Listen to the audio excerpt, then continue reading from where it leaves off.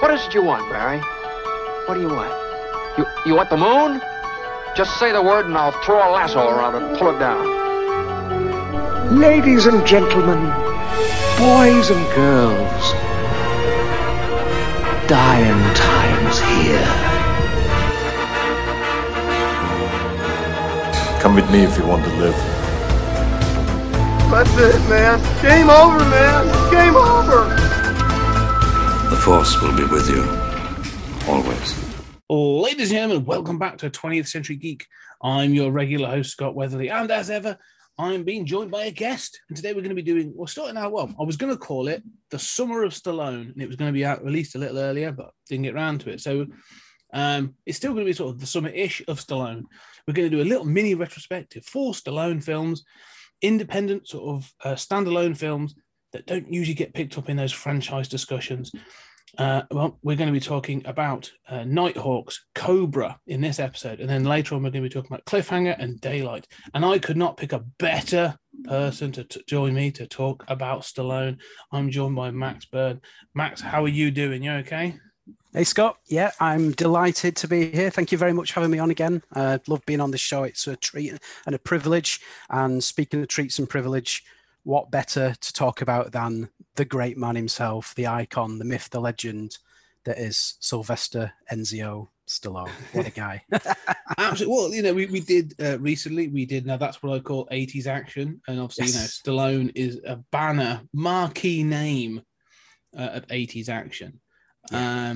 And these two, well, the second one, Cobra in particular, is sort of like, for me at least, like a go-to Stallone action film. There's a lot in there. But yeah, the thing, did you see the news about Sylvester Stallone, Suicide Squad, the achievement that Suicide Squad has given Stallone? Yes, where he's had a number 1 box office film in the last 6 since decades. The 70s. Yeah, it's madness, isn't it? Yeah, so for the last 6 decades, he's had at least one number 1 hit film in every decade. Like no one else can claim that. So yeah. So man's a legend. The guy is cool. Constantly working. And the thing is, I always say about Stallone is like he gets panned.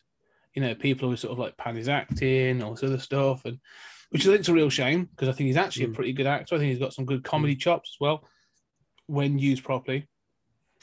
But people forget like he's a writer, he's a director, he's a producer. Like he's done worn many hats. Yeah. True sort of titan of Hollywood. Yeah. Couldn't agree more.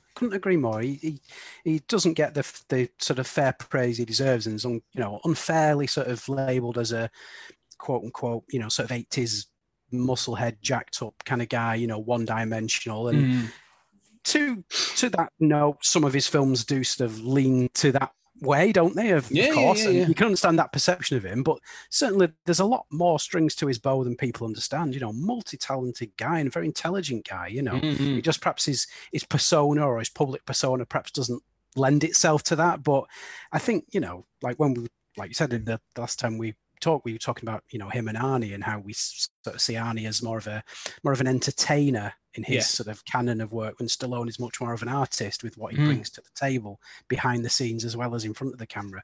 And I just think he's one of the all-time greats. He has done his fair share of awful films. There are some stinkers in his catalogue, and I'll freely admit that. But there are, some absolute stone cold classics that just completely stand the test of time, repeat viewing. I think the man's a legend. I think he is a legend, and long may he continue. Maybe we'll get another decade. Maybe, of a number 1 film. How good would that be? 7 decades.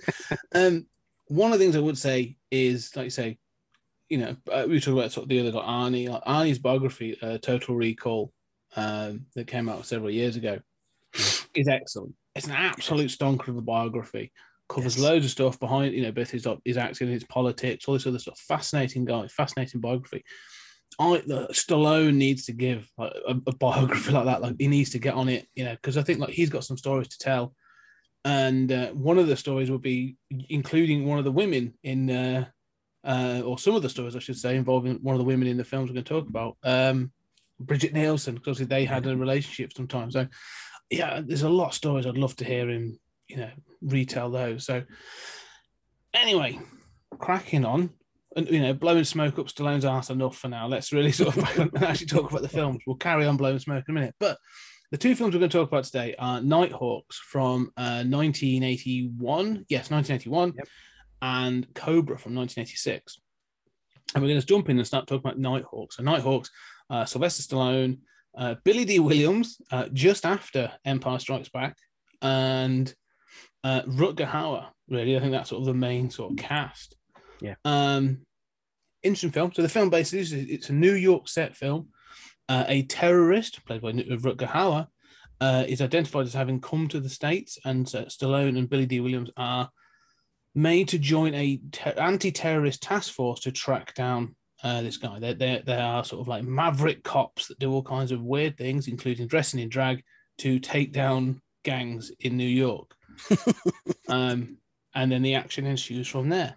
But what's the action? But it's not, this isn't, a heavy hitting, all exploding kind of action film. This is much closer to a 70s cop thriller than sort of an all out action blockbuster. So, but Max, what are your thoughts on, first thoughts on Nighthawks?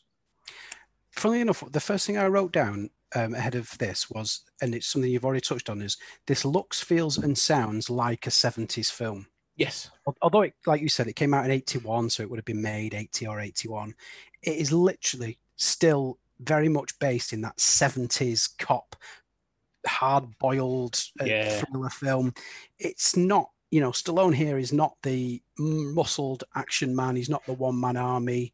That would come later. Obviously, that sort of 80s sensibility hadn't yet come to fruition by 81, I don't think. So that kind of action man, muscle man kind of thing hadn't really come to the fore. So this is like a very different sounding film. I mean, it literally could have been made in 1975. If someone said to you, this film came out in 75, it came out the year after Rocky 1 or something like that, you'd go, all right, yeah, I guess it is. You wouldn't question it, would you? No. You'd watch this and go, like you say, you would see this and go, oh yeah, this is in the same vein of like Serpico or The French Connection. Like it exists in that world. And I kind of love it for that, watching this, I was mentioning to somebody else actually today, I said, this film has reminded me how much I love grimy New York films. Like, New York of the 70s and those early 80s. Such a character, such a fascinating place. Definitely. It looked like just a horrible, dirty, gritty, violent place to live, didn't it? It didn't look like the kind of, I mean, everyone dreams of going to New York, don't they? Wherever you come from in the world, it's kind of on your to-do list of places to go and visit, on a holiday or whatever, and see all the sights. But when you look at those 70s films, it looks like a terrible, terrible place to be. And obviously it isn't now. I don't want anyone to take the wrong end of the stick, but the way it's filmed and everything, it just looks like a dirty, horrible place. And funnily enough, you said obviously it looks like the world of The French Connection. Funnily enough, I don't know if this is true. I read this off Wikipedia, so if it isn't true, then obviously, but no, it'll be. But the guy who wrote the screenplay, David Shaber, this was originally planned as The French Connection Part 3, believe it or not. Oh, really? I can believe it. Yeah. So David Shaber, who wrote the script for Nighthawks, it said it was originally planned as The French Connection 3 and would have Gene Hackman's Popeye Doyle teamed up with a wise-cracking cop, possibly played by Richard Pryor, which obviously shoehorning Billy D. Williams there. Yeah. But Hackman was reluctant to make a third film as the character from The French Connection. So obviously that without Hackman, you've got no film. So the idea was scrapped. The film was scrapped. Universal acquired the rights to the storyline, and then Shaber himself reworked the basic plot into Nighthawks. So yeah, it could have been French Connection 3. Well, it totally works because obviously the character of the terrorist, the Rutger Hauer character, is clearly he's a foreign, he's a European terrorist. So that makes total sense. Having that in, and it's this idea of tracking him down in New York. Yeah. Not sure how I would feel about Gene Hackman in drag. I'm sure.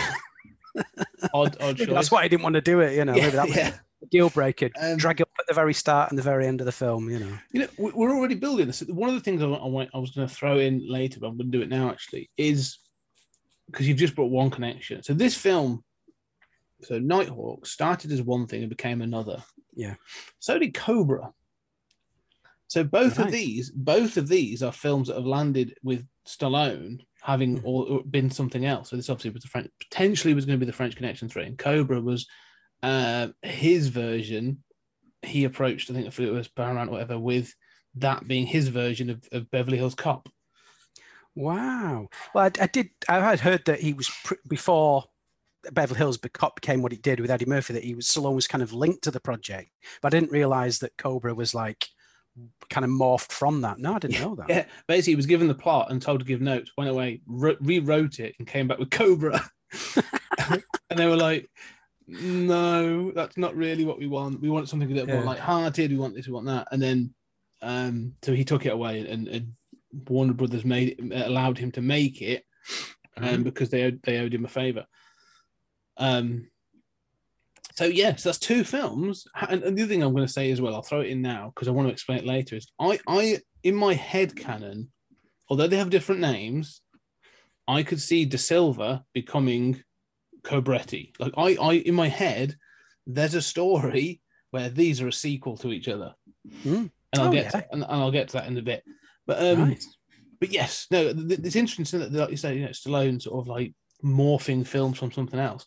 But you're right. But this film definitely has that 70s sensibility. It's sort of like, it's grimy, it's gritty. It's got the pace is, it's not all car chases and stuff. It's just got a couple of set pieces.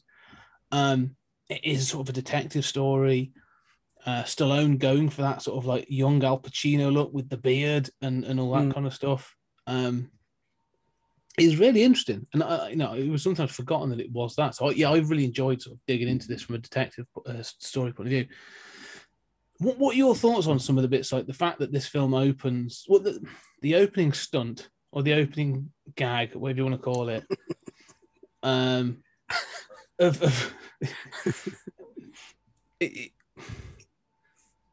it's weird because sort of like you watch. So the bit, for those that haven't seen it, if you've watched it, go watch it. Because we're going to spoil the crap out of this in a minute. But it basically opens with a woman getting out of a car and walking down the street at night in New York. And as Max has said, like, it's portrayed as being this sort of like denizen of crime, this hovel of place. And literally within like 40 feet, like, she's being followed and people are about to steal her purse. But it's quite also clear that this woman that they're trying to hide in shadow as much as possible is pretty, I mean, not, let's say not ripped, but, a butch, beefy kind of frame. And so it's suspicious to begin with.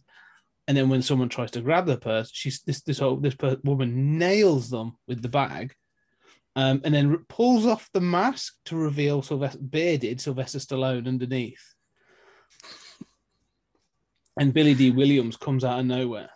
And it's slightly jarring from a tonal point of view, because I'm like, you sort of go, okay, the rest of the film is fine until the very end. We'll get to the end as well.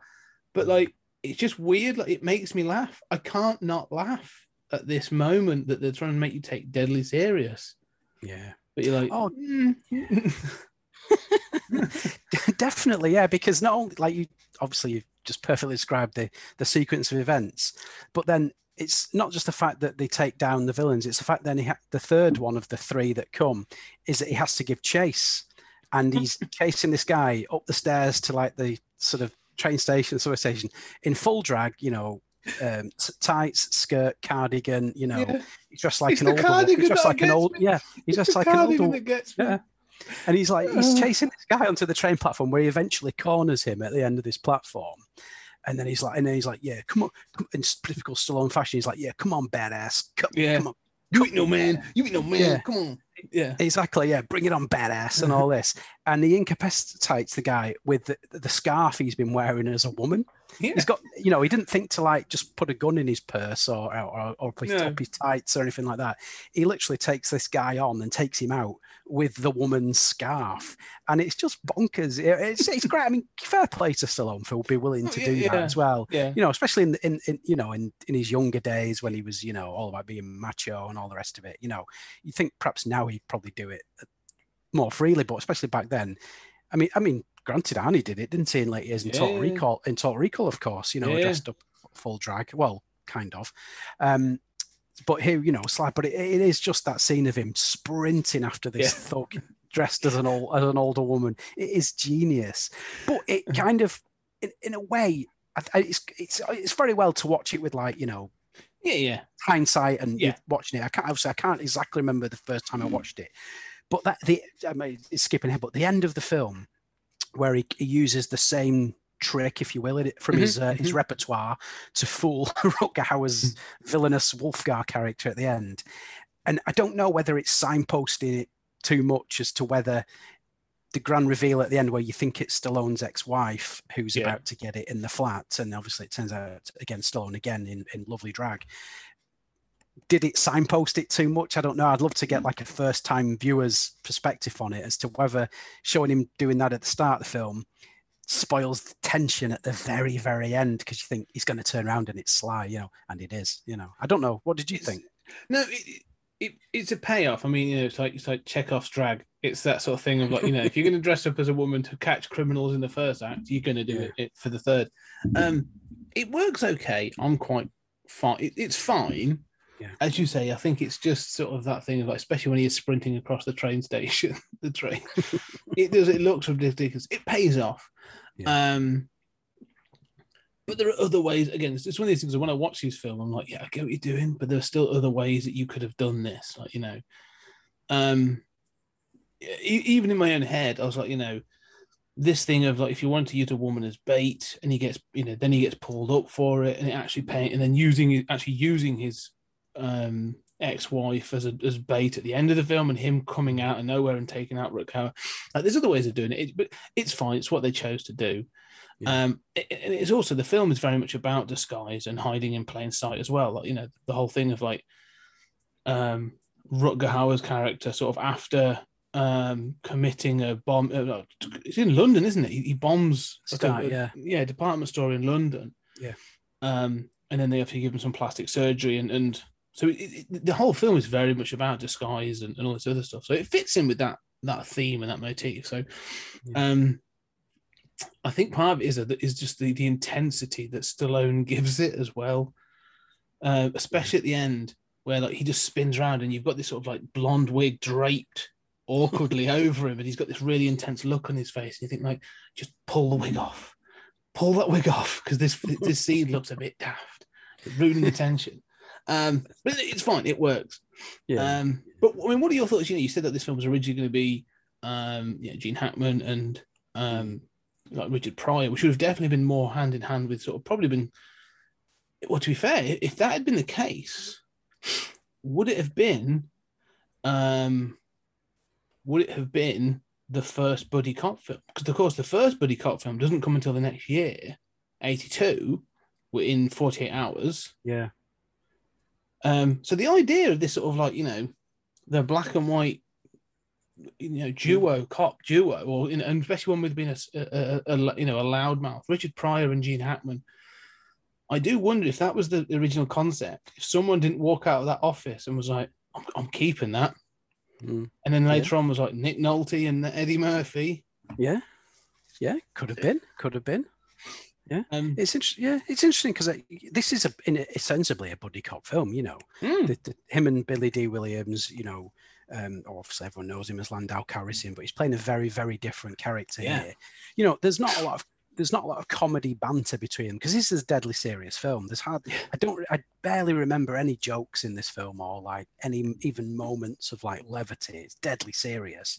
I mean, when you first see them as well, Billy D. He literally has to be talked down from Sly, from executing. You first see him, they go and bust up a crack den, don't they, or something like this. And they go in there, and Billy D. Williams is irate for some reason, and puts a shotgun in one of the crackheads' faces, and he's gonna blow him away. Because the guy keeps calling him a pig and all that, taunting him. He keeps saying to him, "How much to kill your pig friend?" He thinks he's corrupt, so he gets really angry about it. So. Yeah, no, like you say, there's no humor in this. No, there's no comedy banter. Like you said, that would come the next year with 48 Hours. It's the buddy cops in the way that they're partners and they have a very effective way of working, but they're all business here. You know, there's no bants or anything like that. I do love that moment though when they do, just before they're doing that, because they sneak in through the back, don't they? They sort of like climbed up the roof, and they come in through the roof and they sort of check each other before they go in. And then they go in, and then because they're both wearing these long coats, and so you think, oh, it's cold, it's New York, whatever. Yeah. And as they're going down the stairwell, it's really cool because, like you say, Billy Dee like reaches in and pulls out a shotgun, like a big proper shotgun out of his coat, and then Stallone sort of pulls this, like he reaches in and pulls this sort of string, and then that releases a massive gun that he's got as well that he's had draped around his arm. So, as you say, these cops aren't messing around. These are like those 70s super cops, you know, that sort of like, you know, they're leaning quite heavily again onto that sort of Dirty Harry kind of thing. You know, we don't play by the rules. We've got to be, you know, we've got to be out on the streets, you know, busting skulls kind of thing. But I do like them. Like I said, when that scene I think is really cool because the casualness with which they sort of reveal those massive guns, and they're just like, oh no, they've done this before. Like they are well, you know, versed in how to do this. It's really cool. Yeah, you can tell they've been working together a long time, and they're like part of this street crimes unit, you know. And you see later them trying to do another bust where they're under that sort of subway tunnel, but then it gets ruined by a patrol car coming down, and then they're all the police are kicking off with each other. But it's quite established. And then obviously when they get recruited to this special anti-terrorist task force with the guy from the British. Why someone from the British Metropolitan Police would be told to go over to New York to head up a task force, I'm not quite sure why, but nevertheless, but they when they're saying to their police captain, you know, why us? And he's like, oh well, they obviously, you know, these streets and your military backgrounds as well. I think at first, so maybe they've both served in Nam or something like this, you know. So they're well versed in it, you know, which obviously comes into play later. But no, I think they work really well as a pair. You buy it, don't you? As well, they don't seem like an odd couple or anything like this. They seem like a really effective sort of unit, you know. It's good. I mean, I think, you know, unlike Cobra, where you get no backstory for Stallone's character, at least here there's a bit more meat on the bone, and the guy says, oh, your wife left you because of your dedication to the job. And we even meet the obviously about the end, we meet the ex-wife, Lindsay Wagner, and we learn that their relationship is, you know, there's still some love there. They're trying to reconcile, but obviously his dedication to the job drove them apart, you know. So there is a bit more meat on the bone of the characters, I think, in this film than there certainly is in Cobra, where they're pretty wafer thin. I was going to say, yeah. Well, one of the weird things as well, you said it's been a 70s film. One of the key differences between this and, you know, when we get to Cobra, and a lot of Stallone films, but I'd say even a lot of just cop films, is De Silva, Stallone's character in this film, isn't trigger happy. Like, although they've got all the big guns and they're out kicking ass and other stuff, like you don't see them actually kill anyone. Like they are looking to take people in. That's the point. Yeah. And actually, it's called out. Like when the Interpol guy or the Scotland Yard guy, sort of, they're having this conversation about being a terrorist or how you take down terrorists. Yeah. And I love there's this monologue about you have to be more violent than the terrorist, and it's just really.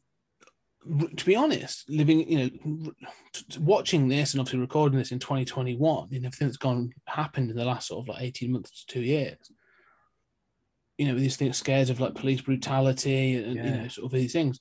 This notion of the police saying like, no, we are encouraging you to be more violent. You've got to be more terrible than the terrorists take on these people. Is this sort of, you know, it's clearly like a precursor to like, you know, police brutality and the militarization of the police. But I love the fact that Stallone steps up. But De Silva's like, look, I didn't join the police to kill people. I joined the police to save people, to stop crime. This isn't me. And so I love the fact that he's closer to like Rambo, you know, in that sort of, you know, he's trying to sort of like usurp these expectations. You think you expect him to be this gung-ho cop, And he's not. Like, he's there going, like, we might do crazy stuff, but I'm not here to kill people. Yeah. And so I don't want to do it. I won't take the shot. And then, you know, he sort of befriends this sort of guy from London. But he says to him, like, you've got 52 confirmed kills. And he says, like, you know, yeah, that was the military. This is the police. Like, he's drawn this line in his life. And I find that fascinating. Yet he is driven to it by the end of the film. And that's sort of the point that, but yeah, no, you say it just gives more to these characters. Like, you know, the Stallone character of this film is a lot, you know, has a lot more depth than I expected. Yeah, no, it's a complete 180 from the other film we're going to talk about in a bit. Is that, you know, in that film he'll pull the trigger without even, you know, blinking an eye, whereas in, like you said, in this he really doesn't want to do it, and you know that ultimately the film's going to come down to that because he's the leading man, he's the star of the show, so it's only him who's going to actually kill the baddie at the end of the film, because that's what you do. So you know he's going to have to do it, and you know, even, well, not he doesn't pay the price, but obviously his partner Fox, Billy D. Williams, kind of pays, well, he lives to fight another day, but obviously gets badly cut up by Rutger Hauer and during that awesome chase scene they have through the subway, purely because Stallone was reluctant to take the shot and shoot him, because he's got he's held in a lady hostage in front of him with his knife to her throat. So obviously if the shot goes awry or something, then he could have the lady's death on his hand. He won't take the shot, but he had the shot and he could have taken it and then saved his partner getting a horrific scar up the side of his face. So it all kind of adds to that. And then, like you said, the very end, the tension is, like you said, slightly dissipated with the, you know, banana armor wig, but it all builds up to that, and you do feel the weight of it, really. And whereas Cobra has no weight, emotionally speaking, this film has plenty. There's a lot more to do in that film, I think, for Stallone. A bit more emotional heavy lifting, isn't there? Oh yeah, no, definitely. I mean, you know, he has that connection with the Rutger Hauer character. You know, you have that feeling of, like, you know, they've got this nemesis kind of connection as building through the film. But even when, like, you know, Billy D gets sliced, he survives, he goes to the hospital. Yeah. As you say, they've had great chemistry. They work really well together. And there's a moment when, like, you know, Billy D sort of calls Stallone, he sort of lean in, and you think he's going to say something reassuring, like, you know, you did what you could, you know, I've got faith in you. And he doesn't. He says, you should have taken the shot. So even his partner's like, no, you fucked up on this one. Like, it's on you. And, you know, it, like you say, it keeps adding this weight of, like, the world is applying pressure to Stallone, to Silva, to, you know, you've got to take the shot. The only way out of this is to take a life. You know, it's like you or him kind of deal. And so you're right, that ending, when the reveal, when he does spin around in his you know, in his house coat and his wig. But it's you know, that aside, there is a clear moment in that. But you know the film's coming to an end. But there's still a second when you're like, is he going to take the shot? Yeah, he doesn't blow him away straight away. He waits for Hauer to jump at him, doesn't he, with the knife? You know, to actually give him no choice but to pull the trigger. He's looking for an out. He's looking for someone to know, because I'm convinced that, you know, for De Silva, the character, like, if Rutger Hauer's character had, you know, what's his name, Wolfgar, had surrendered at that point, like, he would have much preferred to have taken him in. Oh yeah, 100%. He didn't want to kill him. That's, like you said, it's not his MO. You know, he's not that kind of person. So it was quite an interesting way to do it. You know, and yeah, it's a shame in a way it came down to that, because I suppose in a way, if he'd have been locked up, there was always maybe ground for some more. Because I think Rutger Hauer in this film is absolutely sensational. I think it was his first ever American film. It was his US debut. Yeah, I think was it Blade Runner, like the year after 82, something like that. It was filmed after this. It came out in 82. So so this is his first ever American production. And he is just magnetic in it, isn't he? Yeah. He is superb villain. I mean, his character seems to have an irresistible sort of pull on women. He can, when he's trying to find a woman to sort of shack up with, to have like a safe house, he can literally just go to a nightclub and, you know, just so that you see him, he's just stood at the bar drinking champagne, isn't he? Just looking around the dance floor for a suitable woman. And then he sees one, he just goes over to her and starts chatting. And then Bob's your uncle. He is just a magnetic presence in this film, and such a great performance, such a cerebral villain as well, isn't he? Well, and he's such a charming, like, you know, it's clear that he is a psychopath, but like he is endlessly charming in this film. Like you say, magnetic is a really good word. In some of the standoffs that they have, like you said, that really good chase that they have in the subway, and all of that, like, you know, he like you say, he's able to sort of, he's athletic and also, you know, he's capable of getting away, but he's brutal. Like, he's not scared of doing what is needed to sort of get away. Yeah. And then obviously, you know, they go for the act of terrorism at the end on the cable car. Yeah. And like just the way he talks to the hostages, like he wants them to know that he knows who they are. You know, he works around them and he's sort of saying, sort of, you know, he mentions people they know or their relationship and stuff. Like, he knows who they are, and he's just menacing, but like he is in that sort of like calm, very charming way. Like, you know, he is really good in this film. It's a great performance. Yeah, brilliant. He is he's a great villain, isn't he? And yeah, like you're saying, in that cable car scene, there's moments of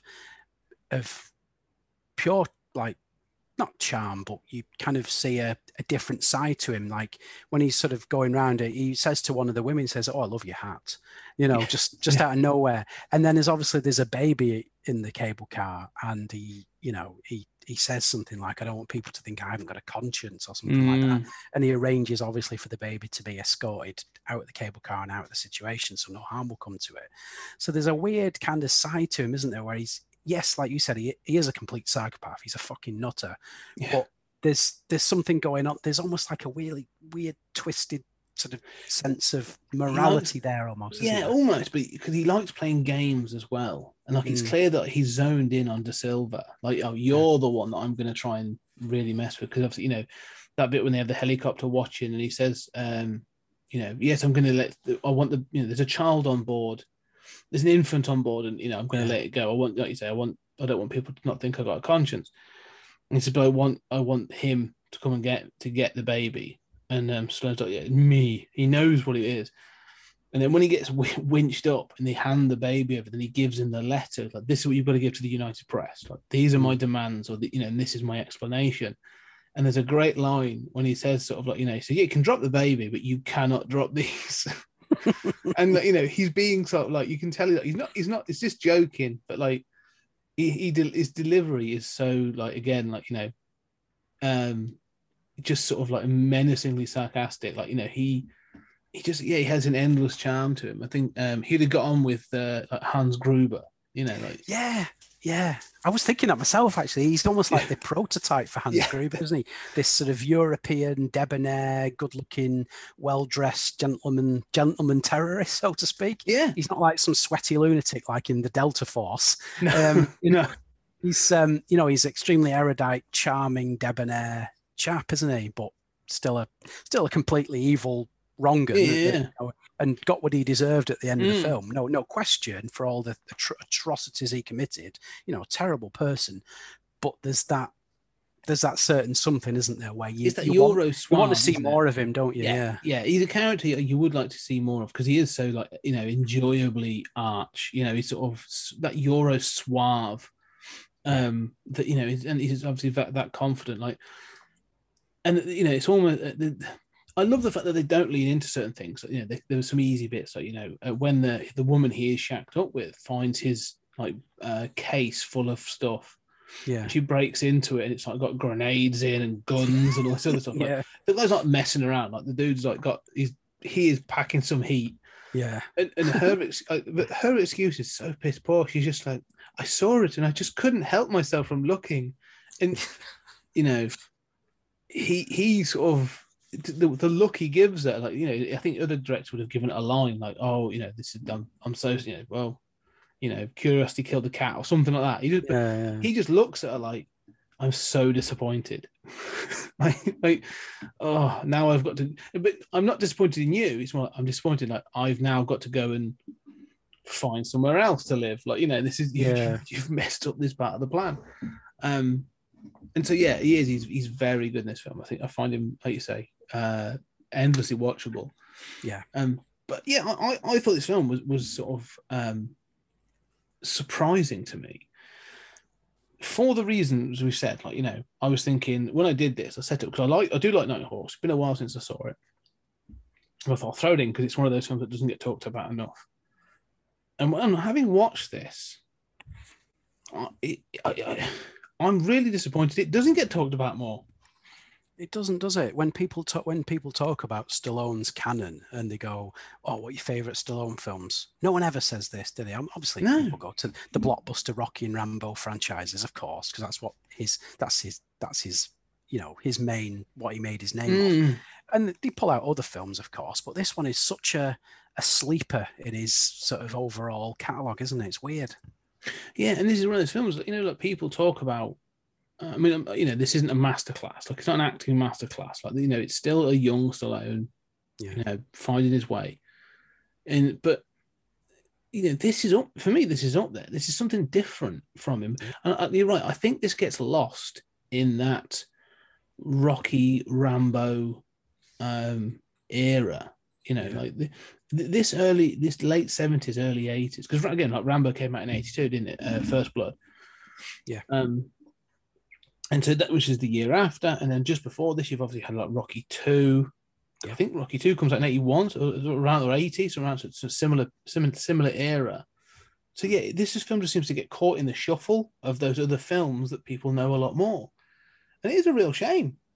You know, I would definitely recommend people go check this film out. Like, it's not, like you say, it's not, you know, like a huge sweating action movie, but it's a really good, like, New York detective thriller.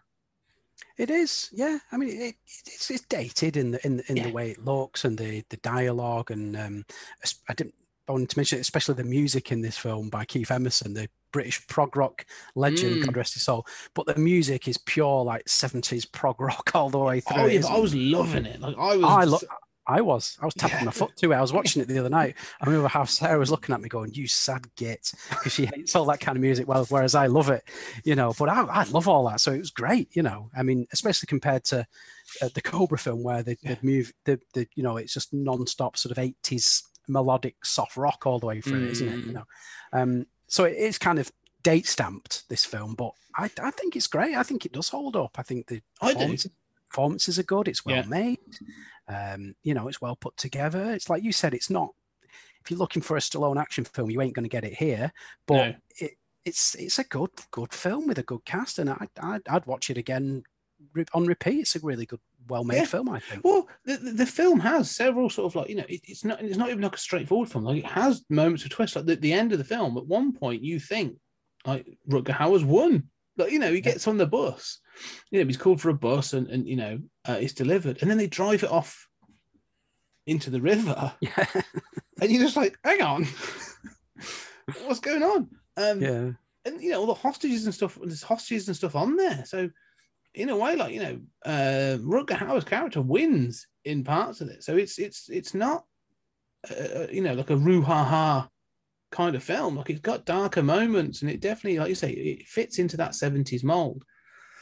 It's probably one of the last, you know, the end of that 70s sort of, like, you know, era. After this, I think, you know, when you do think of the films after this, you couldn't do a film like this after 82. No, like after 48 hours, you would have to have banter, or you'd have to have, you know, a bit of sort of, you have all the action, or you'd have increased action, increased levity. After this, this film becomes Lethal Weapon. Yeah. Oh, definitely. Yeah. The times just changed, didn't they? This is kind of, it belongs to neither era. It's kind of in between the two, isn't it? This film, you know, it's kind of, maybe that's what explains why it kind of gets swept under the rug or lost in the ether, because it's kind of neither one decade or the other, if that makes sense. It came out in the 80s, but it's not it came out in the 80s, but it's not an 80s in inverted commas film, is it? No, it does, like we said, it looks like a 70s film, so it's kind of a film out of time, isn't it? Yeah, it just missed its date, I think, which is really unfortunate. But yeah, I mean, like, so I think really for those listening, we've given an overview of it, but I don't think we've spoiled a great deal. There's still so much to enjoy from this film because it's worth seeing. Even to see that another side of Billy D. Williams as well. Yeah, he is. He's great in it, isn't he? He is Yeah. great. I mean, we obviously everyone knows him as Lando Calrissian. That's the role that he'll forever be defined by for the rest of his career, because that's by far and away his most famous role. And he's not had what you might call an illustrious career with loads of big roles. Obviously, Harvey Dent in Batman and things like that. But this is his characters are hard hitting, kick ass, swearing like a trooper, kicking down doors kind of guys, not what you've seen in other films. So I think he's great in this. It shows his versatility, doesn't it? Yeah. So no, I would say if you're a Stallone fan and you've never seen this, because I think it's one of those, it's the lesser known films, go check it out. I found it on I rented it on Prime for a couple of quid. Yeah. But I'm pretty sure you could probably pick up on, if you go on eBay or whatever, you can pick this up on DVD or whatever pretty cheap. Oh, a couple of quid at the most on DVD. Yeah. So it's never had a Blu-ray release over here, but no, I'm sure one day it will. Yeah, it must have. I was looking for it, and there was actually after I watched it, I was like, I wonder if this has had like a sort of like Arrow do, or like 88 films, 101 films. I was like, I wonder if one of them's actually done this. No, like this, but this film is ripe for one of those sort of like special editions, all the extras and all those kinds of things. I'd love this to get, like, I don't, I'm not worried about 4K. Like, I'm not worried about them hunting down the negative to give it a big shiny release. But yeah, a decent Blu-ray release like this, I'd buy it in an instant. Like, I really would. I would, yeah. I mean, I had to get a German Blu-ray I've got. It has no extras on it. You have to go in and change the audio to English when you start, or else you get the whole film dubbed into German, no subtitles. So the only bad thing is when Howard meets up with, I can't remember the lady's name, but she's his co-terrorist, for want of a better word, and they have a tete-a-tete in a confession booth. I think they're talking in German, and there's no subtitles. So to this day, I've got no fucking clue what that discussion is, other than it ends with the trip for him to the sort of underground plastic surgeon to get a new face. So just so you know, I have no idea what to say. that is literally what that conversation is about. You have been identified and you need to change your face. Right. And he sort of not rejects it, but he's reticent to do it, and she convinces him, and that's when he goes. Yeah, and it's ripe for it. I don't think Arrow or anybody knows listen to this, but they should do. Because we always have great ideas on this podcast about the things they should be doing. But if one of those picked this up and did a sort of a Blu-ray release of it for over here, I'd buy that instantly. Me too. Me too. So guys, go out and try out Nighthawks. I think it's a great film, 1981. As I said, Sylvester Stallone, Billy D. Williams, Rutger Hauer. Great film. So we're going to jump forward 5 years, and what a 5 years it has been for Sylvester Stallone from 1981. I mean, he's already a name by 81. The Rocky films have taken him. He's already won an Oscar, but after that, he's had Rambo, Rambo 2. So Rambo First Blood Part 2. The rest of the Rocky films have come out by 85. They're up to number 4 by 85. So, Stallone is becoming a much bigger household name. Like, I'm trying to think of other films he's done by that point, but there are a ton. And so, as I said, he was offered this part of a film. I don't think it was called, whatever it was called, but Beverly Hills Cop was what it became with Eddie Murphy. And he took it away and he wrote a script. And that was then further tuned up, and it became Cobra. Now, Cobra was produced by Warner Brothers, but they didn't really want to leave it because obviously they'd done it as a favor for Stallone. And so it was distributed by Canon, Golden Globus. And so it sort of sits slightly adjacent to the Canon. And people often think, I thought for years this was a Canon movie, but it's not. It's just distributed by Canon. Yeah. And so, yes, Cobra, he, crime is the disease and he is the cure, as the tagline goes. And so Cobra is, again, he's a Los Angeles police officer now, Marion Cobretti, What a name. Yeah. And he's like you say, he's a badass, ass kicking, no rule breaking, no one tells him what to do kind of cop. That leads a sort of him and his partner are known as sort of again as sort of like these mavericks, and they're called the Zombie Squad. The Zombie Squad, yeah. Yeah. And there's a suspected serial killer in Los Angeles, but it's not. It actually turns out to be a cult of killers killing people on a frequent basis, and they end up targeting Bridget Nielsen when she witnesses them killing somebody in a car park, if I remember rightly, on the side. Yeah, sorry. And she escapes, and so she becomes a material witness to this crime, and so they chase her down, and eventually they move her out of the city into sort of the California countryside. And they pursue, and it goes to all-out war by the end. And Stallone sort of confronts the cult and the cult leader, played by, I forget the guy's name. I only ever know him from the X-Files, but he was also a Schwarzenegger body double stunt man for a few things. Brian Thompson is his name. That's it. Yeah.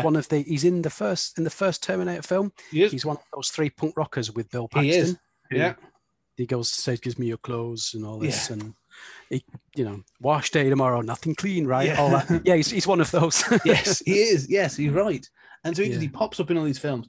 But this film is very stylized. Like, it opens with people sort of stood in a filthy basement factory thing, cracking axes together to a sort of some rhythm thing. And then when it starts, like I say, it opens with like a statement of intent, doesn't it? Like one of these killers. I think the guy's supposed to be part of this cult. The guy in the supermarket. Yeah. Takes up like hostages in a supermarket and kills one guy, and all the police outside are like, we don't want to hurt you, we want to help you, and they're all trying to negotiate. And Cobra sneaks in and basically sort of like levels, like kills him, and you just straight away you understand who this guy is, where De Silva was reluctant to take the shot. As you said, with Cobra, you sneeze, you're likely to get shot at. So, yeah, there's no hostage negotiation tactic. No. I mean, even after he shot him, he does the old Billy the Kid spinning the gun round on your finger before reholstering it in his pants. Yeah. So it shows how much that death weighs on his conscience afterwards. Not at all. He ain't haunted by any life he's taken, is he? Well, even when he comes out and the press confront him, one of the press or someone says, even criminals have the right of protection by the law. Mm. And he grabs him and shows him the dead guy that was sort of killed. And he says, you tell that to this guy's family, and all sort of stuff. So you get where his bread is buttered. Like you say, if you break the law, then as far as he's concerned, basically, this becomes a bit of a staple, because that scene of being set, again, it felt like there's more humor in it, but it felt like a replay, or was replayed for Demolition Man, the start of Demolition Man. Right, yeah. When he saves the little girl, and the policeman says, how can you justify destroying a $9 million shopping mall to save one girl? And the little girl says, "Fuck you, mister." So, it feels like this becomes a bit of a Stallone staple. Yeah. But yeah, what are your thoughts for Cobra overall as a film? As you say, it doesn't carry the emotional weight of the first film, but no, it's kind of standard mid-80s action fare, if that makes sense. I mean, what's interesting, that film starts with a bit of a voiceover from Sly, where he comes out with some statistics. There's in America, there's a robbery. Yeah. Obviously, I can't remember the exact time, so no one shoot me for getting the stats wrong, but he says something like, there's in America, there's a robbery every 12 seconds. There's a rape every 30 seconds. There's a kidnapping, every so often. And it's all in slow, while the slow motion close up of his gun, it kind of just tells you where the handlebar, doesn't it, along the barrel? Yeah. It kind of tells you where the film's going before you even see anyone. I mean, it's kind of using those stats to justify their actions for the ensuing 90 minutes, isn't it? Saying, well, this is what's happening in the world. This horrific stuff is happening all the time. So you need men like Marion Cobretti, who has a literal take no prisoners approach. Yeah, this is the only way. It's the only way you're going to stop them, And there's that whole back and forth with the guy who funnily enough, is from one of your favorite friends, plays Larry Cotton in Hellraiser, doesn't he? He does. The other guy who's like the pen pusher, police guy with the glasses. He's like, perfect as well in this film. He's such a knob in this film. He's so he's a dick, well cast. Yeah, he is. Yeah. But yeah, he's like the sort of antithesis, the sort of complete opposite of Stallone's character. He's the man in the suit and the glasses, the pen pushing policeman, the by the numbers policeman, not Stallone. But like Cobretti's like this sort of typical 80s cop figure, really. Lives in a shithole. The missus has probably done one because of, he was always on the job or whatever. But total badass. And these cops, despite the fact they live in squalor, they always have great cars, don't they? Yeah, as well? I was going to say, they always drive a great car. I mean, in this one, it's even has a nitrous oxide, Vin Diesel, Fast and the Furious thing, which he uses later on to get the edge in a big car chase with the baddies. So they always seem to have. I guess that's why they can afford these cars, because they live in squalor and spend all the police salary on these beautiful cars. But he's kind of there's no, like we said, the character he plays in Nighthawk, Dick De Silva, is a three-dimensional character with backstory and relationships, whereas Cobretti is literally just cookie cutter 80s cop. Great. I still like it very much, and Sly's great as always in this film, very charismatic, but there's not much behind what you see on the screen, is there really? No, I mean, they at one point they do try to give him some depth when there's a conversation at when they are traveling with Bridget Nielsen later on. Yeah, and his partner says, if you want to know anything about his past, go call him this. And he's like, what's that going to be? And she goes up and calls him Marion Cobretti, like she acknowledges his name. And he says something about being tough, and he says, "Well, try and be." She says, I have to be tough. He said, "Well, try growing up being called Marion." That's about that's about it. That's literally the background you get, and you go, right, okay. Yeah. I was convinced before I watched this. I was convinced in my head, and I'd remembered it, and obviously it doesn't happen. I thought there was a scene in this film where they talk about how long they've been partners. This thing of sort of like, the usual thing of like, we've been partners for 5 years, and you're going to leave me on the outside kind of thing. I just for some reason assumed that was in there because it's such a cliche, and this film is loaded with so many cliches. And there's not even that like between him and his partner. Like they're just sort of, his partner's a complete like non-event. Yeah, he is. Yeah. He's kind of there just to be there, isn't he? Really, Well, it's almost like, well, we know the police work in twos, so he has to have a partner. Yeah, but that doesn't mean we have to give him anything to do.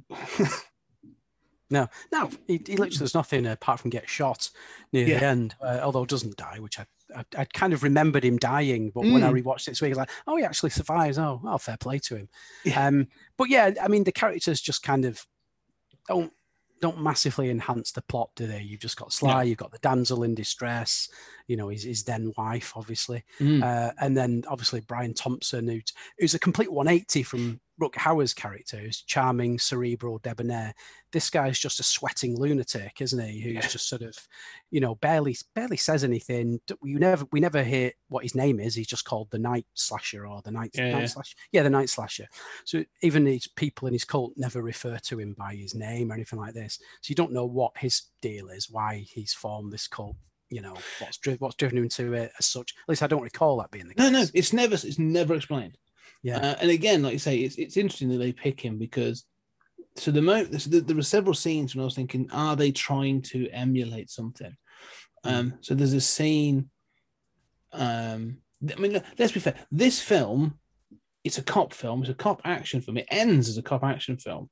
Yeah, but it is a cop action film in a slasher movie. Yeah, definitely. And that's what when I watched it. This is the first time I really thought about it. So there's several scenes where I was like, these deaths are very like, if they were all done by the same person, like you could put a costume on one of these people and it would be a slasher film. Like, you could see your Michael Myers or your Jason or whatever. So there's a one where they bump in, they bump the back of this woman's car on the side of the street. I think this is when when Bridget Nielsen this is the murder she witnesses. And a woman comes over and she says, I can't believe you hit me. You've been drinking? And she's like, oh, yeah. And then a guy comes in, they tack her in the car, don't they? And she's sort of all wild eyes and stuff. And it's surprisingly like you don't see a great deal, but it feels brutal because it's sort of like it's quite visceral and quite kinetic. And then later on, when Bridget Nielsen's in the hospital and they find out where she is, and you've got Stallone like charging over there because he finds out that they found out where she is. But like and you say that the Night Slasher's in that janitor's uniform. Yeah, him stalking the hospital is incredibly similar to. It made me think of like say Halloween 2, but also like the Terminator. Like him just sort of calmly walking around the hospital and eventually realizing that he can't go against the flow of the people because she sets off the fire alarm and he just gives it and walks away. I was like, that's a very logical response. Like, have they chosen him because they couldn't have Arnie? Like, he just kind of had that sort of muscle-bound, monosyllabic kind of thing going on, doesn't he? He's kind of a nondescript character, but it kind of works, doesn't it? I think in the context of the film, he is kind of genuinely scary in a couple of parts, especially when he's walking around the hospital and he's dyed his hair black to try and be unrecognizable, like that's going to change it. And he's you think he's going to about to kill that nurse in the lift as well, but obviously she gets out just before he knifes her, and he, like you said, he is like this horror movie character, isn't he? Stalking his prey. It's a weird kind of, he's not like a typical 80s action movie villain, really. So in that respect, I quite like it. In that, it's interesting about it more now. Yeah. Again, like they've done something different. They've done something interesting. So I kind of relate it. I respect that. I kind of like that they've done that. I find that fascinating. But again, that they miss things that I think would have been even cool. Like you say, if they'd given more depth to like why are these people following him? Like if he's like, if they're going to try and set him up as the next Charles Manson, why they? Because in that opening scene, when you have them all like with their hands over their head and they're clacking the axes together, it pans across like the people that are there, and you see him, sort of like he's there, but then you see like there's a younger woman there, in a blue dress. Then there's all these people that look like bikers, and these are the people. Then they say there's this woman in a blue dress. There's an old man in a suit, and so you're going like, who are these like regular people that have been attracted to this weird death cult? Like, I want to know like why. What's the story for this cult? But they just become sort of like fodder, don't they, for Stallone later? He must kill about 20 of them on his own at the end of the film. 20 to 30 of them get shot by Sly or eliminated in the factory at the end. But it would have been great to sort of learn a bit more. I mean, they're sort of like this cult who want to sort of kill everyone who they see as weak, don't they, or something, to leave the strong to sort of rule the earth. They've got a big job on their hands then if that's what they're going to do. It's going to take a lot of years, but that's kind of like their MO. But like you said, how and why do you join? Like you said, the old geezer in the suit. How did he get there? And he might have that outlook on life, but then how do you sort of stumble across a cult like that when you're a man like that? How does that work? They just kind of arrive fully formed and all die, don't they? Really, which is a shame. I would have liked to have seen a bit more. Yeah, there's more to it. And it is. I say it's a bit like it's 2-dimensional, a bit wafer thin. But I mean, the thing is that this is all set up for action. But I do like some of the horror elements. Like again, when Bridget Nielsen's trying to escape. In the car park, because she's a model, isn't she? And so her friend or photographer, whatever, gets killed, and then she's on the run and stuff. Like again, that scene's really good. It's well set up as like a horror. She's been pursued by a bunch of people with axes and stuff. Like, it's intense enough to. I mean. Whilst in the previous film, like I was invested in the characters and sort of like say it's a thriller and you sort of enjoying the plot and you carry away. I'm enjoying the intensity of the action with Cobra. That's the sort of what's driving the roller coaster in this case. Definitely. Yeah, it's weird though, isn't it? There's kind of I remember at one point there's the weirdest montage in the film, which is such a weird juxtaposition. You get this sort of 80s rock song playing, and it's like a three-way montage of Brian Thompson murdering people. Stallone and his partner sort of going shaking down people, trying to get some info. You know, they've been told to go and hit every shithole in the city and see what you can dig up on these guys. And then the third part of it is Bridget Nielsen modeling the weirdest modeling shoot where she's posing with robots. I mean, what's going on? What is she selling? Robots? They were left over from Rocky IV, maybe. I don't know. Yeah, Paulie's ex-girlfriend or something. But I don't understand that. Like, she's kind of like in swimwear or dresses, but like posing with robots. So what that was about? I have no idea. But it's such a weird clashing together of people doing different things that don't tonally fit against some like inspirational 80s rock montage music. It's so weird, but I do like it. it's interesting. It's the moment in the film. There are two moments in this film where you do go like, "What the fuck is going on?" Like, I don't understand this, and that is the first one when you do, because it's one of those montages where you just go like, "Eh." Like, it makes no. It's a montage was incredibly 80s. It's clearly one of Stallone's favorite things.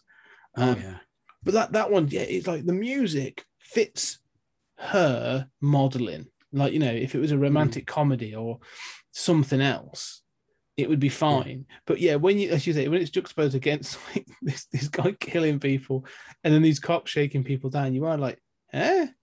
Yeah, it doesn't quite go, but. No, you know, you can nitpick a bit too much, you know, but it is what it is. But the guy who's like the photographer, I've never wanted a guy to get killed so much in my life, because he spends that entire 2 minutes basically telling her that she must sleep with him for the good of her career. Yeah, I mean, you know, in this day and age, that's not really going to fly at all.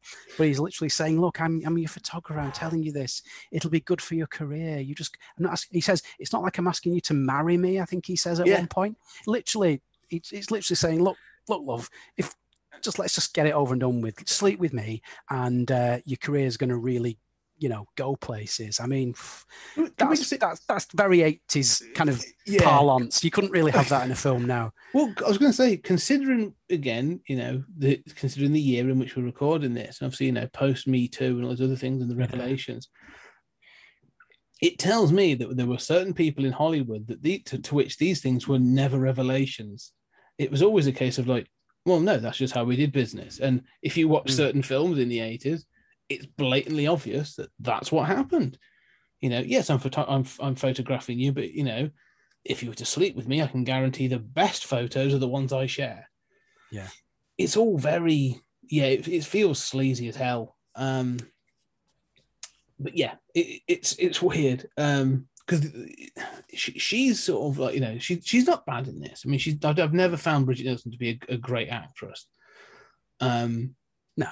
She's not terrible, though, is she? No, she's not terrible. She's perfectly, you know, acceptable. I mean, if you ever watched Red Sonja, like, you know, one of her first films, like, you know, she's a lot better than that. Yeah. And that was only 84, I think. So that's, you know, she's in a couple of years, she's sort of come on pretty well. But the other scene I find weird is them, you know, when they're traveling, they have that sort of, they try to have this sort of lighter moment when they're having chips and that thing, and they have this sort of conversation, and it's this sort of like breaking the tension and stuff. But the whole thing feels again sort of like it sort of stops the film dead. Like, for this moment, you're like, you don't need any of this. Like, everything you're trying to do here could be compressed into like 3 minutes somewhere else. And it almost feels a little bit like as they were driving along to a set, they're like, hey, look, roadside shop, let's film something here. I don't know why, but that whole scene really jars with me. It's just very bizarre. It serves no purpose, does it? And you know, this poor woman's been traumatized and seen people murdered, and people are literally chasing her down to kill her, so she can't finger them in court. And you know, for literally no reason and in no time at all, she's fallen for Corbett as well, isn't she? Yeah. They're in this motel, and she's like saying, when this is over, I'd like you and I to, you know, spend some time together or whatever it is she says. And he's like, well, I don't think that's a good idea, you know. And she's like, I do. And then obviously they have a little snog before the baddies turn up and ruin it. But it's, you know, you can tell obviously like it's cliche. It was kind of a thing back then, wasn't it? That the damsel in distress would fall for the badass hero by the end of the film, no question, you know, and that would be how the film would end, with them two in together, or at least sort of romantically involved, you know. So it's it's kind of script writing 101, isn't it, for a 80s action film? I mean, weirdly, it is. I mean, you know, in many ways, I've literally just thought that this film basically is the Terminator, but just from a slightly different perspective. You know, it's you know, Stallone as Carl Reese, Bridget Nielsen as Sarah Connor, and then your man who looks like Arnie, being the Night Slasher, being the Terminator, coming after him, just with a lot more characters. So, yeah, you're right. It's, again, like I say, I'm expecting it. I'm fully expecting it. It's just that scene, the way that scene plays out. It's like, as you said, this film again is deadly serious. They've sort of, it's not full of banter. It's not full of like, you know, and then they try and have this lighter moment that comes out of nowhere. You know, you know, there's no precedent for this in the film. No, it's kind of weird. Even there are several moments of dialogue as well that do the same thing. There's a moment, and you know, when he's having that, they're all in the office, and they're basically chewing out Cobretti for what he's done, for the way he does things, saying that he needs to do it this different way, and he sort of. They tell him, in the end, he says sort of like, you know, he says, you listening? He's like, yep, totally, yeah. And he actually admits we've got a photo of what we suspect the killer looks like. He said, why haven't you shared it? You know, you're a rogue, you know, blah, blah, blah. And then as he leaves, like this thing's all been dead serious. Like, you know, he's squared off with some of them and all this other stuff. And then he leaves and his captain says something like, you know, Cobretti, you've got a bad attitude. He says, yeah, just a little bit. And it's like, is it supposed to be a joke? Like, are you trying to have a comeback? I don't know what that line is about. It's sort of, it's so badly, you know, the delivery's awful. It's, you know, for Stallone, it's sort of like, I don't know whether he's trying to be funny. I don't think he knows. Like, he's that thing where he does his line. He's like, because Cobretti doesn't joke at any other point in the film. No, he doesn't. He's a very stoic guy, isn't he? Yeah. He doesn't smile. No. So there's a few moments like that where you're like, like, you know, this needed a little bit of ironing out. But overall, though, I have to admit, like, I do kind of, there's something about Cobra that is incredibly enjoyable in that, as you said, like cookie cutter sort of like 80s action kind of way. Oh, definitely. Yeah. I mean, it kind of falls between being, like you said, almost a horror-ish kind of film with a bog standard 80s film. I mean, I did read somewhere that there's like it's never been released or anything. You're talking about obviously things getting re-released on you know, sort of Blu-ray and that. This film never has been released in an extended version, but apparently there's a bootleg rough cut out there that's over 2 hours long. Because this film, when it was first put together, the assembly cut, the American censors gave it an X rating because it was so incredibly gory and violent. So they cut loads out. I mean, if you go on, obviously we'd be here all night if we went through it, but honestly, if you go on Wikipedia, it literally, there's like a page and a half of A4 of all the things that were cut out, just more violence, more gore. So they literally had to take so much out just for it to get is it more like the slasher killings and all that kind of stuff? Yeah. Like even sort of when the, you know, spoilers, the Night Slasher does die at the end, boys and girls. But it says here, one of them, graphic close-up of the Night Slasher's wound after he is impaled on that hook. Cobretti repeatedly forces the hook deeper into the Night Slasher as he screams in pain. And there's loads of that stuff in there. Extended death scenes, the photographer we spoke about, the sleazy photographer, extended death scene for him, in which he is hit several more times with axes and attempts to escape, only to slip on his own blood and fall down in a puddle of it before being finished off with even more axe hits. So it was a really OTT. I want to see that. Like, forget the Snyder cut, forget the Ayer cut. I want the full Cobra cut. That's what I want now. # release the Cobra cut. That's what I'm going to go for now. That's amazing. I didn't know that. I know. Yeah, yeah. It says here, no uncut version or director's cut has ever seen an official release. A time-coded work print sourced from poor quality VHS copies exists as a bootleg. Contains all of the X-rated scenes and uncut action sequences, along with, and you'll like this, along with scenes explaining the motives of the New Order gang. Yeah? See, that would have been useful. Yeah. Focusing on characters such as the Night Slasher and Stork, who was the bent policewoman who was part of the gang all along, alternate lines of dialogue, and a temporary score which contains some of the songs and music from the theatrical version and pieces of scores from. I mean, what are we missing? You know. Well, the thing is, I always think about this, you know, because we've got such great, you know, the technology for the restoration of films now is so good. Like, there's a film called Nightbreed for anyone listening. I don't know if you, So Clive Barker's Nightbreed. Was when it was released was attacked because it wasn't very good. The theatrical release is fine. It barely makes any sense towards the end. But like Clive Barker was always like, no, that's not the film I intended. And so they for years he was, I've lost all the footage. And then they found it, and it was like, I think it was a VHS copy and a bunch of negatives they found, and they released the cable cut or the Cabal cut, I should say. Yes. And you know, that's now been released, and sort of Arrow did it, a few others did it, but like, they cleaned it up as best they can. And if you watch it, you can see a variance in the quality of the film, but not enough to worry about. But it makes the film like 10 times better because it provides so much more information, and it's wonderful. Like, you can do that. That was from a video negative and from a VHS copy that was kicking about. Like, yeah, give me the Cobra cut. Go find this bootleg, clean it up. Let's put it in a bit of CG. Take the timestamp out. I'm sure we could do it. Definitely. I mean, apparently as well, it also talking about lack of backstory. Apparently, it also alludes to Cobra's sort of ex-girlfriend or ex-wife being killed by some violent criminal years past. You know, so again, that would help to really flesh out put more meat on the bone and actually help us understand what's going on a bit more. So there's so much that was shot and just for whatever reason cut, or obviously they had to cut the violence, but then there's other stuff where it kind of expanded on the story and gave you better characters, but they obviously just cut it down as well for whatever reason, maybe time constraints. Right. Sylvester Stallone, Mr. Stallone, listen here. All right. I know you are currently working on your re-edit of Rocky IV. Yes. And so if you can do that, and I am very, very much looking forward to that, you know, I will be buying that as soon as it comes out. Next project for you, find this footage and I'll do a bloody, what's it called? Kickstarter. Find this footage and let's do the Cobretti cut. That's what I want to see, the Cobretti cut. I'm going to get that trending. But that's fascinating. I didn't realize there was that, but I want it now. I want that in my life.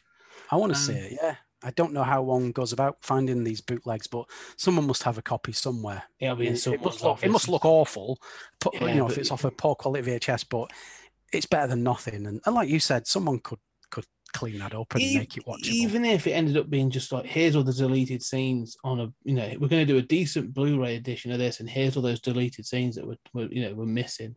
Yeah. Cool. Like, I'd want to see that. Yeah, but this is a good film. I do enjoy this film. Like, it's a bit daft. It's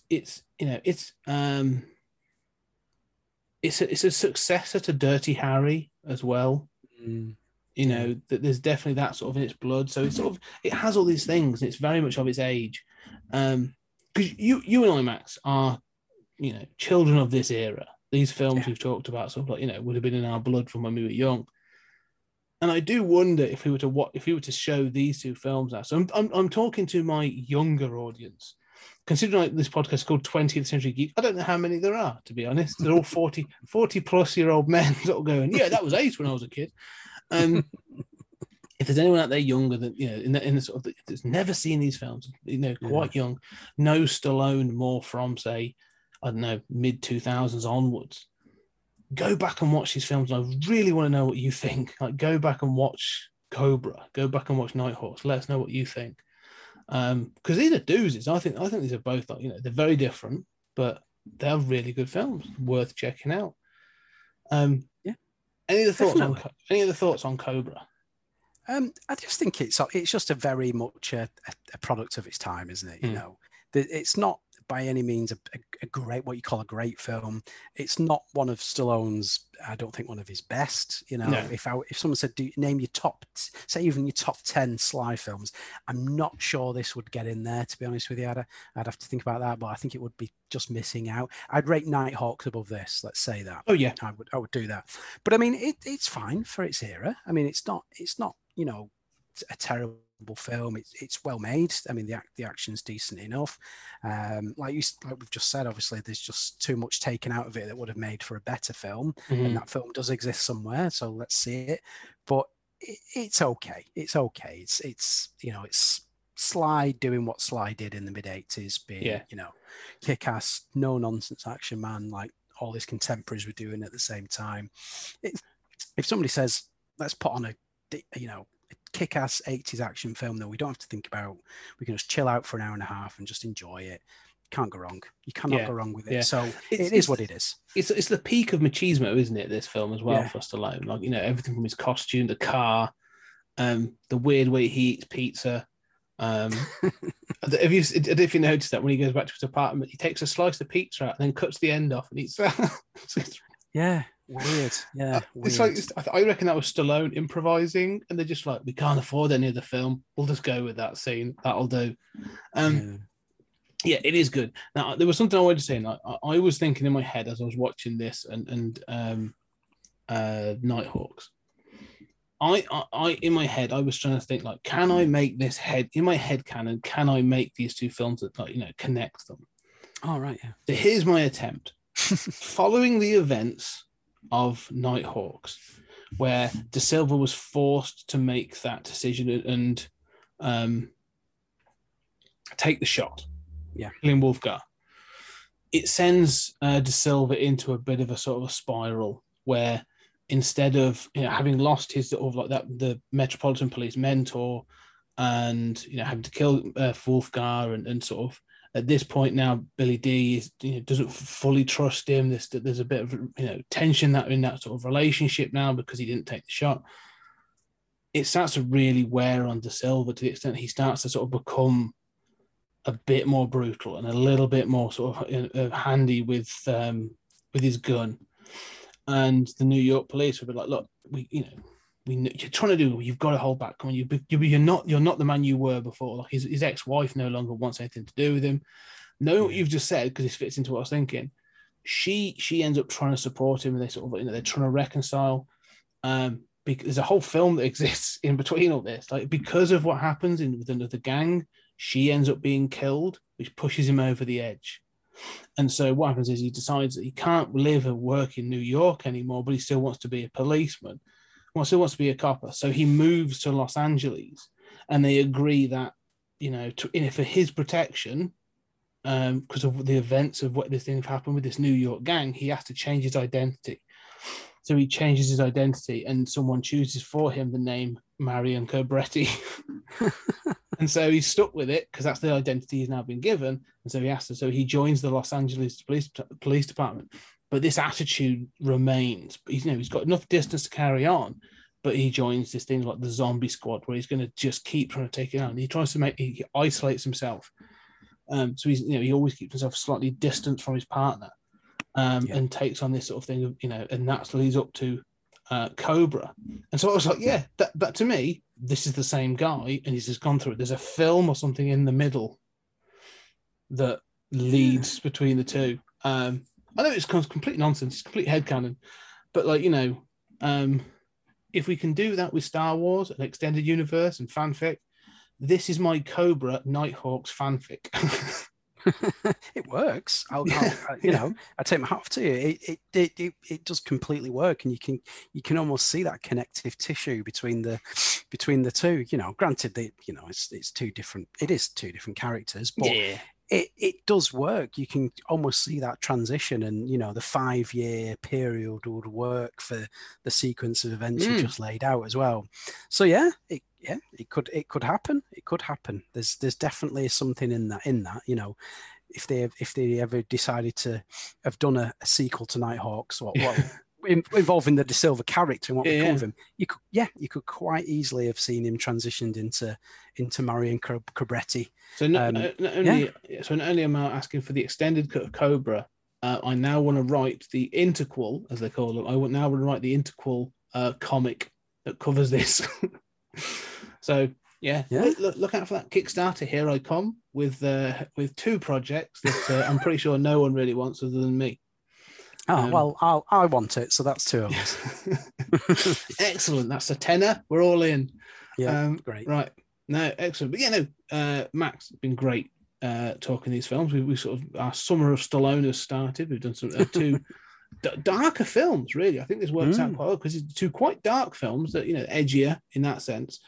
But I've enjoyed talking about them. And again, I'm going to recommend both of them. People check them out.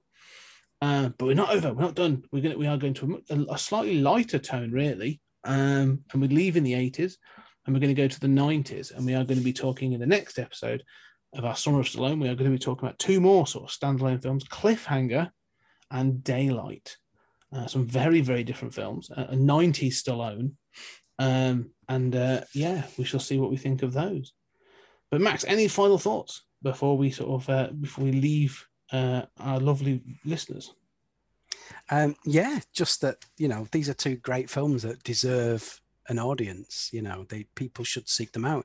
If you like Stallone, Stallone, like, as we said earlier, Stallone has had this unbelievable career where he's still starring in box office worthy movies. Granted, in the next one, it's voice work, and he's not physically playing a humanoid shark. But that's some mistake of his voice anyway. But yeah, if you're a fan of the man, and like you said, if you're not, if you're slightly younger than you and I, and you know him from his sort of last 15 to 20 years work, which is also brilliant. Go back and check these films out. You'll be so glad you did. They're great. And so, Nighthawks is easily the better of the 2. That's such a well-made film. But again, Cobra, just pure escapism, pure fun at the end of the day. That's sometimes lacking in today's films. It's just pure fun. You don't need to think too much about it. So get out there and get them. You can pick them up for next to nothing on DVD, and they're probably on streaming services as well over here in the UK and in other countries. It's probably very easy to track down a version to watch, and I think they're probably on TV quite a lot as well these days. So get them watched is all I can say. Yeah. You will not regret it. No, I agree. Definitely. Start out, go watch some Stallone. Brilliant. Right, Max, before we get into where can people find you, and what should they be listening of you? If you want, you can find me on Twitter at Maxi Byrne, which is spelled MaxyByrne. If you go there, there's links to different websites I write sort of comic book reviews and articles for. Check those out. And then there's a link to the Comics in Motion podcast feed, which my podcast appears on, Mandatory Marvel and DC, which of course, Scott, you've been on, and we'll have you on again very soon, I hope, which is basically just me and a guest, or sometimes guests plural, where they pick a book or a story arc from either Marvel or DC that they particularly like and enjoy, and we talk about it for an hour or so and talk about what they like, and we sort of get into it and have a good time with it. Hopefully people enjoy it. So it's called Mandatory Marvel and DC, but it's on the Comics in Motion network feed, where there is, as you well know, Scott, you've been on all of them these days. I think there's an absolute litany of shows on there. Lots of different stuff. Whatever your taste is, there's something for everyone on there by some fantastic people who are doing some great stuff. So check it out. I think their Twitter page is at Comics in Motion P. So go on there. There'll be a link to the feed there. Whichever podcast app you use, it is available on there. So and links down below. All the kind of links we'll be putting down below in the below this podcast. So go check it out. I agree. Comics in Motion do some fantastic stuff. Anyway, ladies and gentlemen, if you really like what we're doing, check out your podcast catcher app. Leave us a review, 5 stars, 4 stars. Not really bother. Just get us a review. Gets us in there. Gets people more aware of us. And also, if you really like what you're doing, check out our Patreon. We're doing all kinds of bits and pieces over there. But one of the big things we're doing at the moment, I and Julian Darius are trekking through the Twilight Zone. Every week, we are releasing an episode of us talking about a different Twilight Zone episode. And then I've also got 30-minute thoughts, which is me talking for 30 minutes every month, Creator Corner, and all kinds of bits and pieces. Go check out what we're doing on the Patreon. But as always, Max, thank you very much for today. And ladies and gentlemen, we shall be back on the next episode. Bye.